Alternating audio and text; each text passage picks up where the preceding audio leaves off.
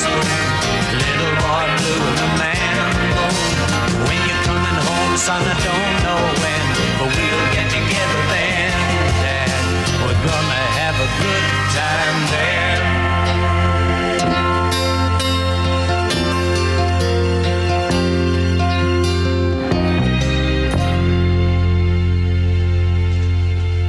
Okay, how many people did that song bring back memory? I saw Reba, you kind of liked it. How many other, yeah, okay. How many people have never heard that song before? Really? We're old. I'm old.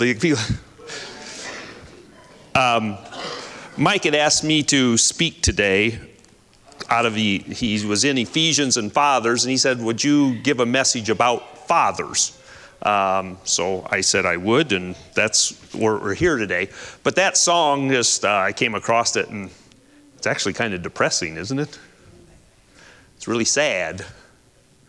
We'll have a good time then. But we're not going to be sad today. Dads, from this day on, you have a great opportunity to do something special with your kids and grandkids and great-grandkids. Are we out there that stage yet? Okay. But what that song does tell us is the power of a dad. Good or bad, there's tons of power in a dad. And whether you like it or not, if you're a man and you have children, you got that power. You have that power. And so that's a big responsibility, awesome responsibility. But it's the way God planned families. He said in Exodus for the fathers to sit and walk and teach their children as they do all of those things. So, I just lost my place. That's what we're going to be talking about today. So we're going to take a little break from Ephesians, and I'm actually going to be in James today, and I don't even have a scripture. It's been kind of a crazy week. Things haven't gone as planned. But dads absolutely have a great power. And in that song it described, did you pick up the birth? He learned to walk. He learned to talk. He was 10 years old. And okay, all you old people, how many can remember your kids growing up and like it flashed by and you look back and think, how did that go so fast? And you young ones with the ones in the nursery, you're saying, how can it go faster? No, maybe you're not, but it will. It will. My daughter had an interesting post I liked on Facebook. She said she got mad when people didn't like it when people would say, oh, the years will go by fast, because she's got 3 at home, and she's thinking, ugh. But somebody in that said, well, don't remember the hard times or the bad times. Remember the good, and make sure when your children are playing well or do something, make sure you remember and focus on that time just as much as the bad times you have. So we all go through these stages with our children. But dads, it's really more of who we are that determines the effects we can have on our offspring. More of who we are determines what you have. And the words in that song, when I hung up the phone, it occurred to me, he had grown up just like me. My boy was just like me. So let's make that a positive thing today, though. In your life, exemplify Christ and goodness and love and all those mercy, all those attributes in your life so that your child will grow up just like you. Research from the Michigan State University confirms that a father's role as a parent goes far beyond simply being a breadwinner. It is important, and the evidence findings are a strong reminder that every father has a life-altering responsibility to take care of his own psychological and spiritual well-being in order to nurture and foster the well-being of his children. So today I don't want you, sometimes you've been a father and you think, oh, I should have done this. I wish I would have done more of that, less of that, da-da-da-da. Let's not go that way. Let's look ahead. What are the possibilities of the future. What is the possibility? What are the possibilities? One of the best stories in the Bible, I think, about a father's love is the prodigal son. He left. He rebelled, and his dad said, "Dad, you're an old man, no good. I'm gonna figure out life for myself. I got it." Not only that, he said, "Dad, give me half your money." What would happen if your son or daughter came to you and said, "Give me half the money, I'm going to go waste it"? But he did that. But then later it says, "But while he," the son, "was still a long way off, the father saw him."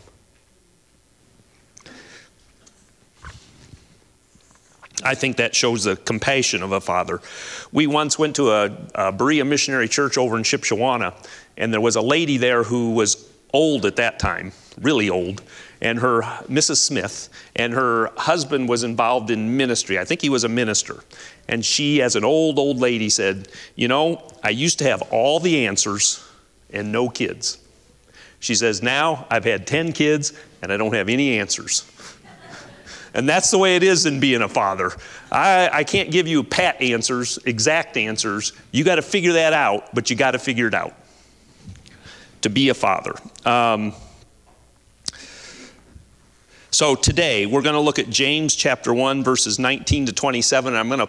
It's a general passage, but I'm going to apply it directly to fathers. I don't have it up here, so you're going to have to actually dig in your Bible, or there's Bibles in front of you. James chapter 1, verse 19.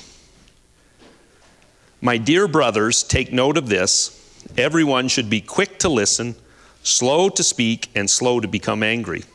For man's anger does not bring about the righteous life that God desires. Therefore, get rid of all moral filth and the evil that is so prevalent, and humbly accept the word planted in you, which can save you. Do not merely listen to the word and so deceive yourselves. Do what it says. Anyone who listens to the word but does not do what it says is like a man who looks at his face in a mirror, and after looking at himself, goes away and immediately forgets what he looks like. But the man who looks intently into the perfect law that gives freedom and continues to do this, not forgetting what he has heard, but doing it, he will be blessed in what he does. If anyone considers himself religious and yet does not keep a tight rein on his tongue, he deceives himself, and his religion is worthless. Religion that God our Father accepts as pure and faultless is this: to look after orphans and widows in their distress and keep oneself from being polluted by the world." As fathers, we need to understand and focus on the goal to strive to be the best father we can. And from James, I'm going to pull out 6 different points that can help us be the best father. But one of the critical issues of being a father is absolutely, you can't be hypocritical about it. None of us are perfect. None of us are the worst. We got to not be hypocritical. Move from where we're at. If you try to live these things in a way that kids and people around you will see it, it won't work, especially with your kids. They know exactly who you are and what you are. There's no kidding them. So you have to learn to live it with yourself. Okay, so I've used the word father, and our first point, and I made up some words here, but hopefully they'll help you stick in your mind. A father must have filthlessness in his life.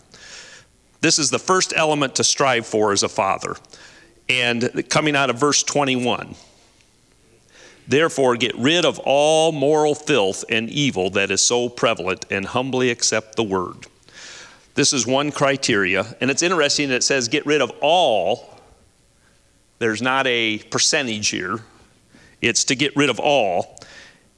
And it's very careful to get involved in the wrong things. It's easy, but we are to get rid of all of them. Get rid of all the filthiness in your life is a choice. Now, what is that? It can be all kinds of things. There's the whole pornography issue, there's your thought life, there's your actions, but it can even be much more subtle things in your life. So we need to get rid of things. If you have things in your life that bring about immoral thoughts or actions, you need to get rid of those. And that's what it says here, get rid of them. Maybe that's the internet, maybe that's the TV, maybe that's books. We need to get rid of those things. Or it can even be hard issues of working on complaining or jealousy, deceit, rebelliousness. The words we use, the words we speak, are any of them considered filthy? The stories we tell, get rid of all filthlessness. That should be an example of a dad, somebody that does not have any kind of filth in their lives. And this tells us in here that one way of doing that is to have a daily quiet time in the Word and to be in the Word and humbly accept the Word that is planted in you. Anybody in here consider themselves a gardener, plant person? You know, you plant these things and you expect them to grow. That's what the illustration is here. That is planted in you and it's expected to grow. And again, we can't all be at the top of the top bar right away. It takes time, it takes growth, it takes energy for us to begin to have victory over these things in our lives that would be considered filth or evil. But if you want to be a good influence on your children, you need to do that because they will pick it up. They will know it. They will catch on. We just can't hide anything from our kids. So be pure in your life. Be filthlessness. The second point, angerlessness. Okay, dads, how many of you have taken the hammer and punched it into the wall or threw it across the room? Okay, you won't raise your hands, but yeah.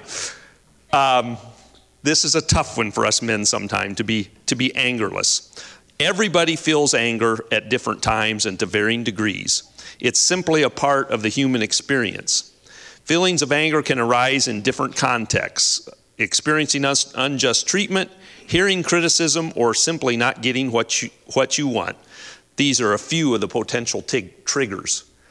Anger is something that we really have to work with. You know, they actually say that anger is a secondary emotion, that many people don't realize that it is, and typically it's a primary emotion, maybe fear or sadness or loss of control that produces anger.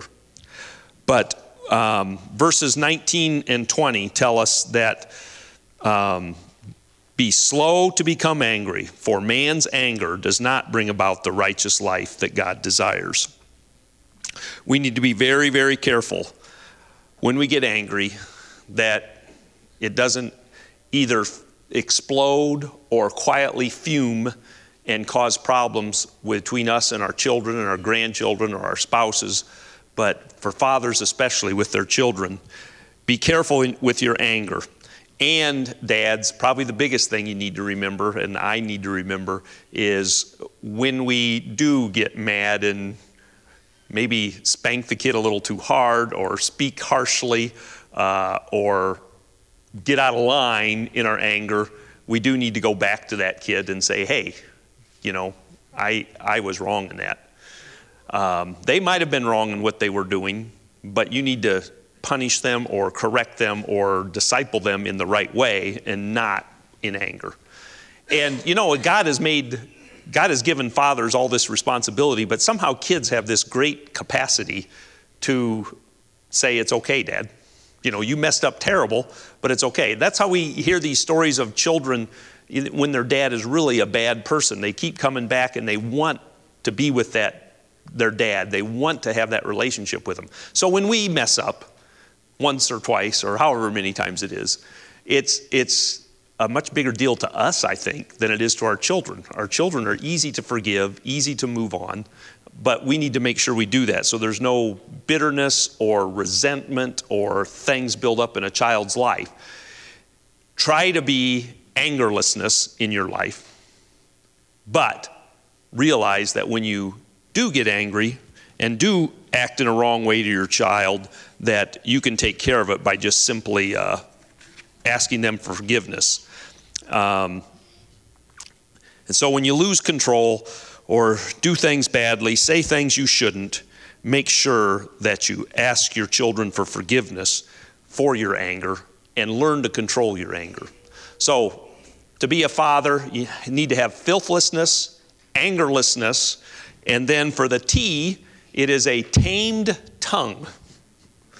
I'm trying to come up with a T, so that's the best I could do. But coming out of verse 26, if anyone considers himself religious and yet does not keep a tight rein on his tongue, he deceives himself. You need to have a tamed tongue. Anybody tame an animal of any sort? Have you ever had to tame a dog, horse, cow? Some people do have to train their cows and 4-H and stuff. That's the way our tongue should be. And in here, it uses the illustration of a horse. Think of the size of a horse. Yeah, I think a regular riding horse is about 1,200 pounds. And if you had a bridle and a bit, I don't know, you might have 20 pounds, 15, 20 pounds of equipment. But you put that little bit on a horse and you can control it. That's the whole illustration here, that we need to tame our tongues and to be careful of what we say, especially to our children. The tongue of a father can bring such encouragement to a child and such discouragement. Do any of you have a memory in your life? You were doing something, you were trying something, you were competing in something, and Dad said something, and those words still stick in your mind? That's the power of a dad, to say, you can do it, go get it. You can accomplish this. And even with older children, when your children are married or they're out of the house, you can't control them or tell them what to do anymore. I mean, they're making decisions. But in that, you can really encourage them. You know, encourage them when they're making good decisions, or just the fact that they're there and married and have kids and financial problems. Just give them some encouraging words as a dad, even to your adult kids, that they're going to make it. It's going to be all right. They're doing a good job. They're following through with it. So, number 3 in a father is to have a tamed tongue. Just be really careful when pressures come, stress, fear, sadness, that we don't say the worst things or have outbursts with our tongue. So that's the third one. Fourth one, in verse 19, you need to be a good hearer. And I had to use hearer because of H instead of listener, but it's the same, hearer. You need to be a good hearer. This comes out of verse 19. My dear brothers, take note of this. Everyone should be quick to listen, slow to speak. There's some people that are quick to listen, but I think the majority of us are pretty quick to give our answer, give our opinion, help this person understand what their problem is. We got it figured out. We got it. I go back to that lady who said, I had no kids and all the answers. Now I have 10 kids and I don't have any answers. It's much more important to listen than to speak. You may have heard of Stephen Covey. Covey has his book of 7 Habits of Highly Effective People. And he talks about being able to choose and do today what will get you to what you want to be at the end. But one of those is, the 5th one is, seek first to understand, then be understood. Isn't that a good thing of listening? Seek first to totally understand what they're saying, why they're saying it, what their issue is, where they're coming from. Seek first to understand. When your children are teenagers and they do the dumbest thing in the world, seek first to seek first to understand and then be understood. That's a very important one. And even if you have adult kids that are doing something that you just don't like, seek first to understand and then be understood. Actually, the verse here has an emphasis on the quantity of listening. Listen a lot. Spend a lot of time listening. Listen a lot. Fathers, how can you listen a lot? Well, our children are in different stages of life, but you know, if you have young children, dads, I would encourage you to get down on the floor and play with your kids. Get right down where you can hear what's going on in their lives, even if they're not really talking. Maybe it's you got the boy making the truck sounds. You know, they say that boys at a certain age, only half of what comes out of their mouth is verbal words. The other 40% is just sounds. Girls, it's about all words. But get right down on the floor, make the sound with them. Be into their life, and that's a sense of hearing. When they get older and they actually can express themselves with words, then listen to them. See what they're saying. Be a good hearer in your life. When you are the judge in their life, listen a little bit first. When you are the nurse in their life, still listen. And when you are the counselor in their life, still be a good hearer. Listening is so important, and it's so easy just to jump to our conclusion and give them the answer. But we really, really, really need to listen. The next point, the E, is an eager doer. Coming from verse 22. Do not merely listen to the word, and so deceive yourselves. Do what it says. Anyone who listens to a word but does not do what it says is like a man who looks at his face in the mirror and after looking at himself goes away and immediately forgets what he looked like. But the man who looks intently into the perfect law that gives freedom and continues to do this, not forgetting what he has heard, but doing it, he will be blessed in what he does. So be a doer of the word. The word do is used a bunch of times in those verses I just read. Do what the word says. Live your faith at home and live your faith in front of your children. Spend time with them. Get into their lives. Be a part of their lives. So be an eager doer of the word in front of them. And it gives us the illustration here of the mirror. How many people looked in a mirror this morning? How many people look different now than what you did when you first looked in the mirror this morning? I mean, did you see the whiskers? Or did you see the hair? Did you see the baggy eyes? That's the whole illustration here. Most of you saw something in the mirror that you didn't like this morning or wasn't good enough, and you changed it around before you came here. Be an eager doer. Do the things that are going to make a difference and live out the perfect law in the things that you do. When the Spirit and the Word set up a mirror in front of you, do something about it. When the Spirit and or the Word set up a mirror in front of you, do something about it. Dads, if you got adult kids, young kids, and right now something kind of is staring you in the mirror, you're staring at something in the mirror and saying, I really need to, what? Do something about it. The last one is religious. Now, this is usually a negative term. Somebody's religious. We don't like that. Well, it uses the word religious here in Scripture to say that what God defines as religion. The outward religious activities that a dad does are very good. Now, the heart has to be there and be behind it. So if it's religion without the heart, that's no good. That's being hypocritical, and all kids are going to see right through that. But if it's with the heart, it is good to have outward observances. Some of you, we talked in Sunday school, some of you know that Becky's uncle died this week, Paul Laux, who actually preached right here for, I think, a couple years when it was a missionary church. And he lives up by the Speedway on State Road 15, and Wednesday night his son-in-law went to visit him because they couldn't get a hold of him. And he walked in, found him dead.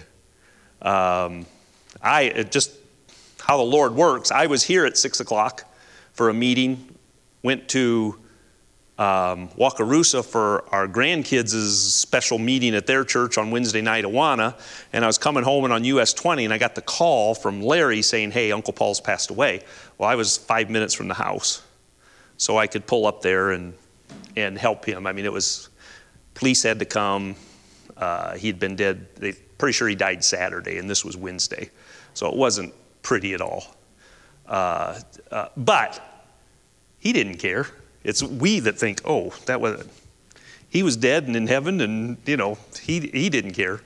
But in that, you walked in the house, and to be honest, the smell was not pretty at all.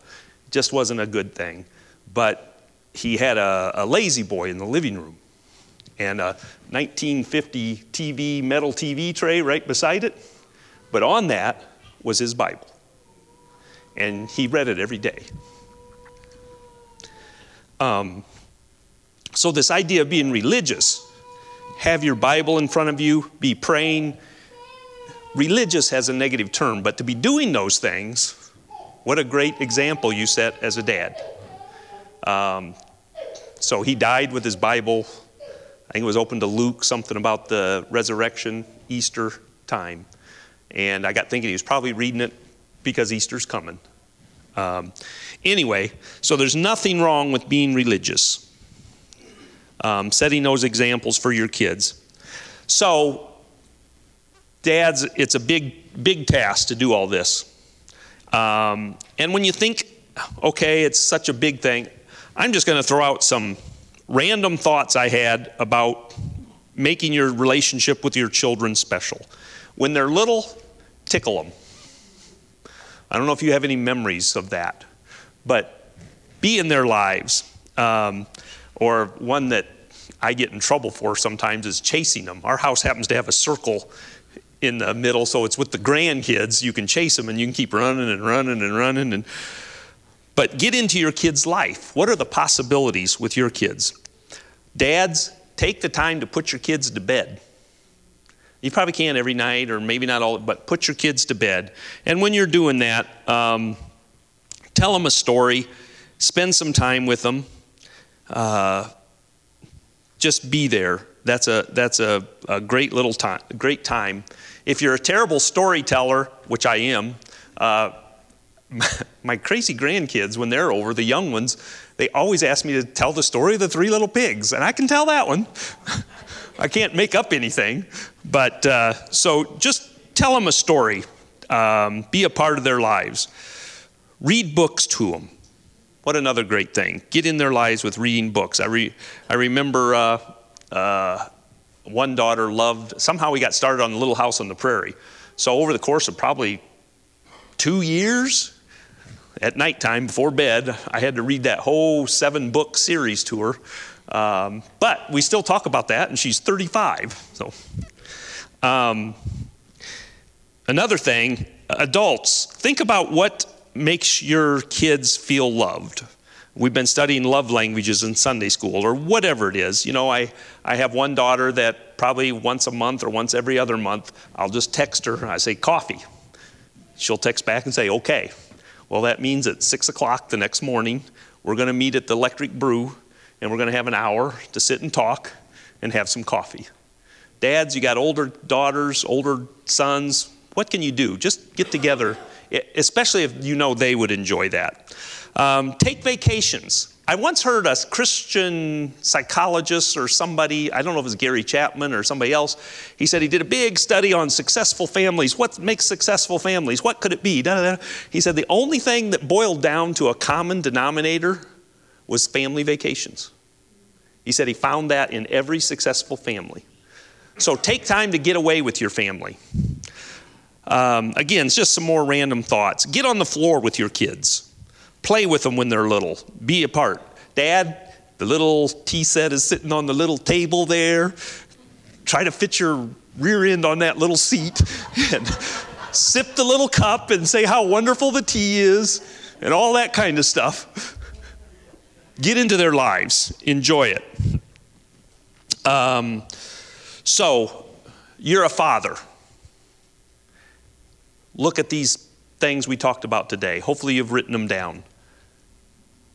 Be encouraged about what you are doing.